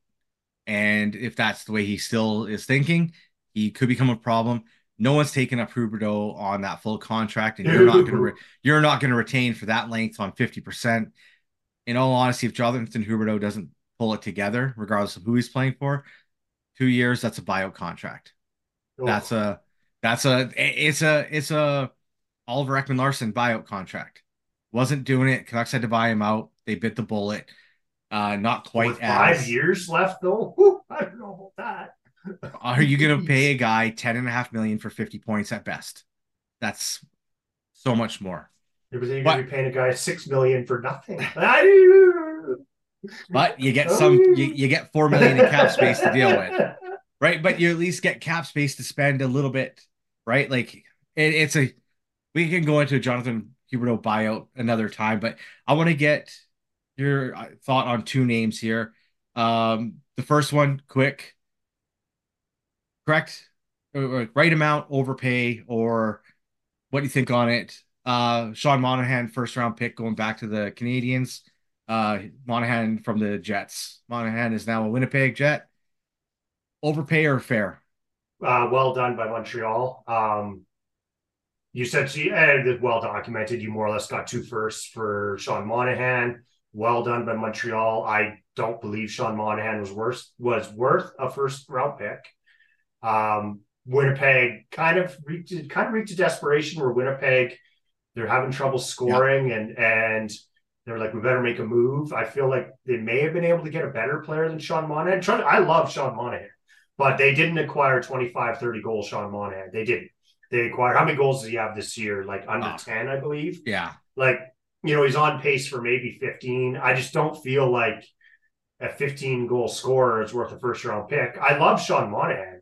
This isn't a knock on Sean Monahan. This is a knock on the price the Winnipeg Jets paid for Sean Monahan. Huge overpay, in my opinion. Yeah, I agree. Overpay, and there was some rumors that the Canucks were in on him, and my response to that was Sean Monahan. The answer for the Canucks to the question that no one was asking, like he was not gonna fix. He's not. I'd rather pay what we paid for Lindholm again for someone else over Sean Monahan. He's not that player, and him staying healthy is such a question mark. Like that is the big thing on that. So He's got 13 goals this year, but yeah, I don't know. Overpay. To me, it's an overpay. Like, are you going to get 8 more goals out of Sean Monahan this year in the last 30 games? I don't know that you are. Like, yeah, this isn't a knock on Sean Monahan. It's a knock on the price that Winnipeg paid. Yeah. He's playing better, but can you keep him healthy? Like, that's another thing. Sean Monahan gets hurt all the time, and he's gonna be playing high intensity hockey with the Jets that he wasn't playing with the Canadians. The Jets are playing playoff hockey right now to keep their spot where they are.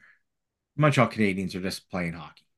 Now, let's go to one name here, which to me is a surprise somewhat, in that we talk about these real building teams and having these young up and coming stars that you want to build around. And to me, the fact that Trevor Zegras' name from the Anaheim Ducks is out there is a little shocking until you maybe hear some of the stuff that's going on. Trevor Zegras is the type of player that most teams would like to build around. But apparently there is some headbutting between him and GM Pat Verbeek. And to me, a rebuilding team that is looking to offload a very young, marketable, talented player, to me, raises a lot of red flags. Trevor, what do you think about this? I don't know what I think about it, to be honest. Trevor Zegras has a lot of skill, a lot of flash, but that's about it. Jacob Markstrom has more assists than Trevor Zegras this year. Yeah. With 4. And that's not saying much for Trevor Zegras. Like, the guy's got all the skill in the world, but I don't know. Huge red flag to me that a young up-and-comer that you think can have 30-goal potential is all of a sudden on the trading block. Like, it almost screams Patrick Laine to me, doesn't like where he is. It's all about me. Like, I don't know. I don't know Trevor Zegras from a hole in the wall. I know he's got a shit ton of skill, but it really, really seems odd to me that a guy with so much fanfare, and now to be fair, a lot of his fanfare is over crazy, ridiculous, high skill plays that, he pulls off once or twice a year. Well, let's worry about the other 80 games that he's played. Like, maybe he's not as good as we actually think he is.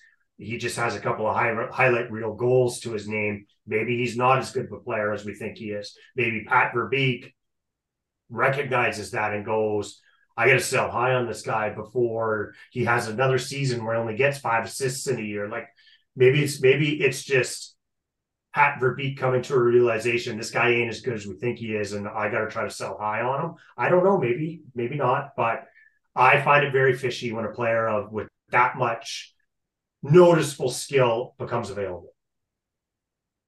Yeah, and I'm trying to go through here because I can't.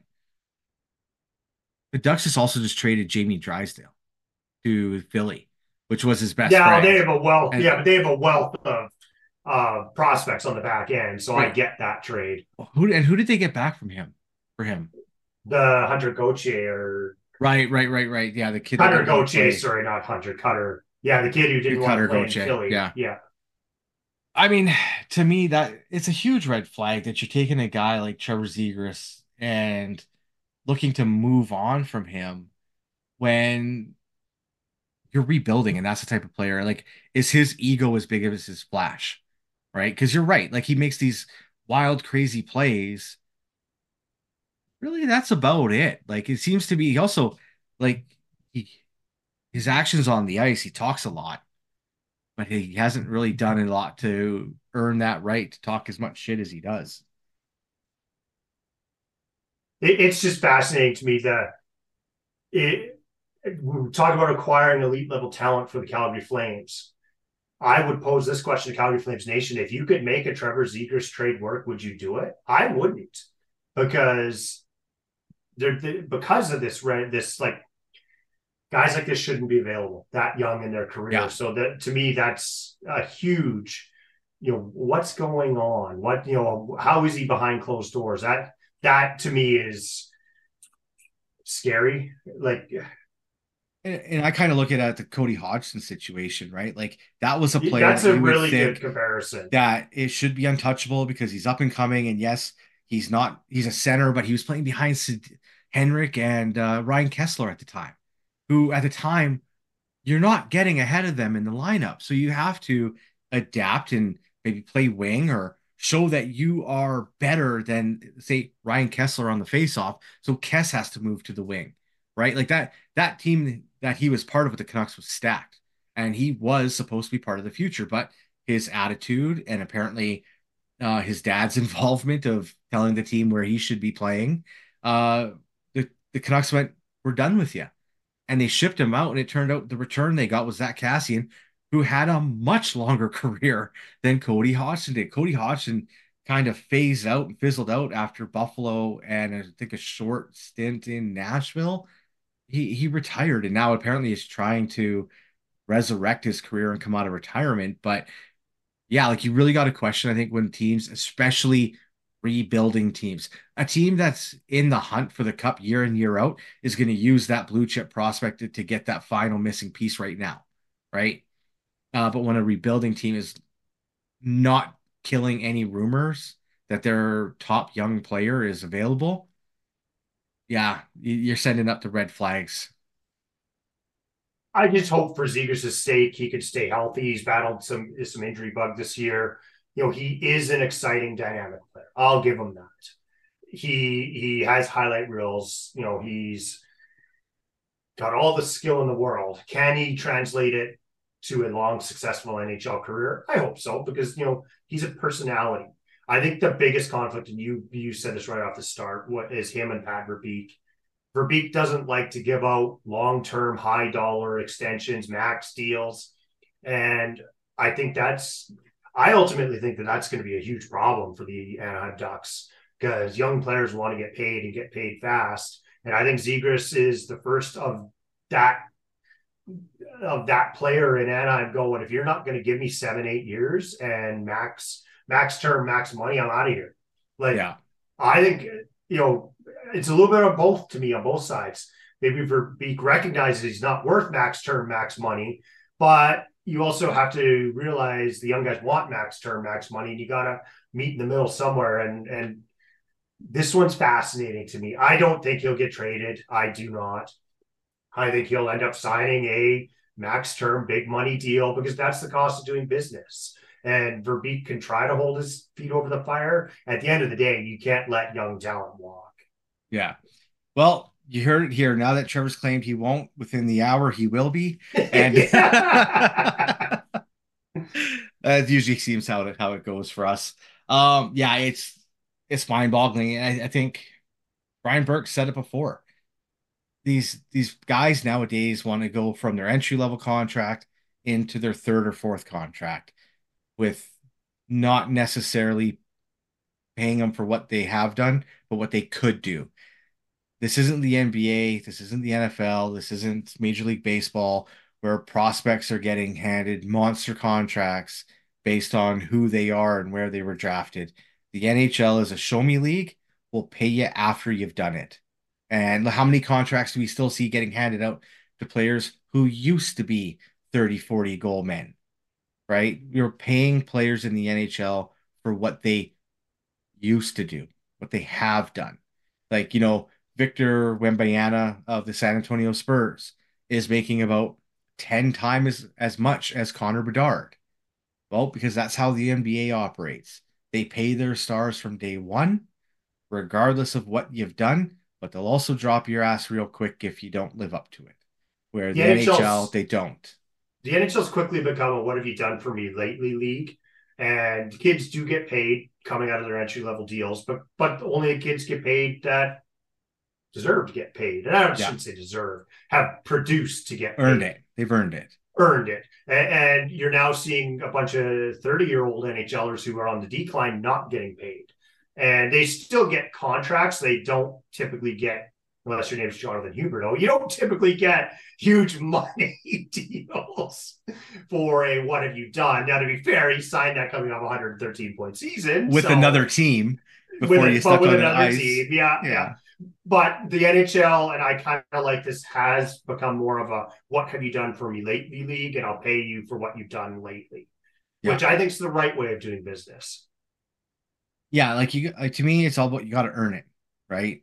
And the everyone has to come to the decision, like the realization that this isn't the other three big leagues where you get paid just because of where you were drafted, right? There is no $30 million draft bonus for getting picked first overall. Yes, So Neil Yakupov. yeah, yeah. All right. Well, I think we've talked a lot about trades here, and I think within the next couple minutes we could cover off our Jays offseason recap. But hit us up. Let us know what you think about the trades that have been made, what we think is going to go down. Trevor's at the BleacherCon 1 on X. I'm at the BleacherCon 2. Hit us up on our Facebook page, the Bleacher Connection. All right, Trevor, we're gonna talk Jays offseason recap real quick. I'm gonna give you my 2 cents on it. It's bullshit. We're gonna suck. Thanks for tuning in, everyone. No, just kidding. I think that's you summed Yeah, it up. yeah, Thanks, everyone. yeah. It has not been good. Like this 40-man roster is so bad. They got how bad is it? Well, Isaiah Kinner Falafa is listed as an outfielder. Pretty sure we thought he was being signed to be the everyday second baseman, maybe, but we are so shallow in depth that he is listed as an outfielder. Our big, huge signing of the offseason, Justin Turner turns 75 next week. He's our DH. I don't mind the Justin Turner move. It's a 1 year. It very much reminds me of Brandon Belt, but Yeah, I think it's the guy who hits better than Brandon Belt.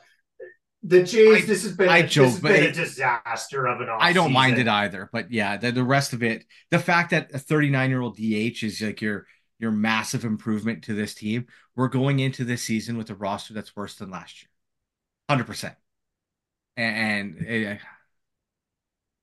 they better know something. They better be giving them all steroids. I don't care at this point. Juice them all, figure it out, because this is bullshit. It's been a disaster. They reported what 4 days pitchers and catchers for spring training. Oh, I am so excited, baseball! But what a train wreck! Yeah. And they have not addressed any of their needs. I was actually, before we start recording, I had to think to myself, is like, what is one reason why I'm optimistic heading into this season as a Toronto Blue Jays fan? And the only thing that I could come up with was Alek Manoah. If you can get a return to form from Alek Manoah, and he appears to be putting in the work, if you can get back to Cy Young caliber pitching from Alek Manoah and the rest of the starting rotation pitched like they did last year, I can have some reason for optimism. But that's big F. And that was the only piece of optimism I could come up with, is if he returns to form, the Jays should be a very good team. But that's scary. Scary to think that a guy who was so bad last year. Yeah. The problem is you need to expect your pitching staff to absolutely dominate Kill it again. Yep. every game, because it's just not there. Like looking at the depth chart, like you've got obviously Jansen and Kirk. You got first Vladdy, Turner, Biggio, second Biggio, Schneider, Espinal, third Kiner, Falafa, Turner, Espinal, short Bichette, Kiner, Falafa, Espinal, left field Varsho, Falafa, Schneider, Kiermaier, Varsho, Kiner, Falafa, Cam Eden in center. There's a lot of right overlap field, there. Yeah. In right field, Springer, Biggio, Kiner Falafa, and DH Turner and Vladdy. This team doesn't have it. I mean, they're still taking They're L's. missing a bat. They're missing a bat. And they took another L in the offseason by losing the arbitration case to Vladdy. Pay the guy.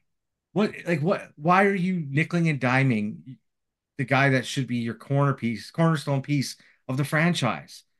Pay him. Like, you've now got him locked up. Like, he can be a free agent in 2025 now or whatever. Yeah, 2 years, 1 year away. Good job, guys. Way to screw that one up. Because if you don't get your shit together, he's gone. And so pony up. Yeah, pony up, pay him, and lock it down. Figure it out. Stop nickeling and diming this roster into bullshit results, because that's all you're getting right now. Yeah, I think we can agree this has been a train wreck of an off season. It's still not too late to fix it. I don't know who you fix it with, though. Like, everybody says Cody Bellinger. I am nowhere in that train of paying him huge money. If you could get him on a short-term deal, sure, 2-3 year deal, but that's not going to happen. He already did that to prove it, though. He did that with the Cubs. Yeah, I don't know what you do. You better hope Alek Manoah returns to form. You better hope Vladdy, who's been putting in the effort this offseason. Dude looks in great shape. Yeah. If you can get him back to the 40 home run, 120 RBI guy, then maybe they are good enough. But I'm highly skeptical at best at this point. They're hoping for about a half dozen bounce back seasons. In what world does that happen in professional sports? That you get 6 guys on a roster with bounce back seasons to turn it around? You don't. Yeah. Stop relying on hopes and dreams, right? Like, fill one hand with, hopes and dreams, and the other one, won't go there, but like shit in one hand, fill one hand with shit, and the other one's gonna fill up sooner than the other, right? Like, yeah. Stop trying to polish a turd into a diamond. But I'm excited. It's baseball's back in a week. Baseball. And we'll get back to more. We'll get back to more regular Blue Jays talk, because both Ken and I love our Toronto Blue Jays, and as maddening as they are to cheer for, it's still fun to talk about. Yeah, well, I'll be in Mexico when most of spring training is happening, so depending on how that's going, will depend on how much I'm drinking every day, and saying sorry to my wife. All right, well, let us know what you guys think about the Jays offseason. We're pretty down on it. I think after all these years, we've earned that right to be down on it. Let us know. That is our show for this week. Make sure to go and check out the rest of the network, bellyupsports.com, all the podcasts, all the articles. If there's a sport you want to know about, you'll find it.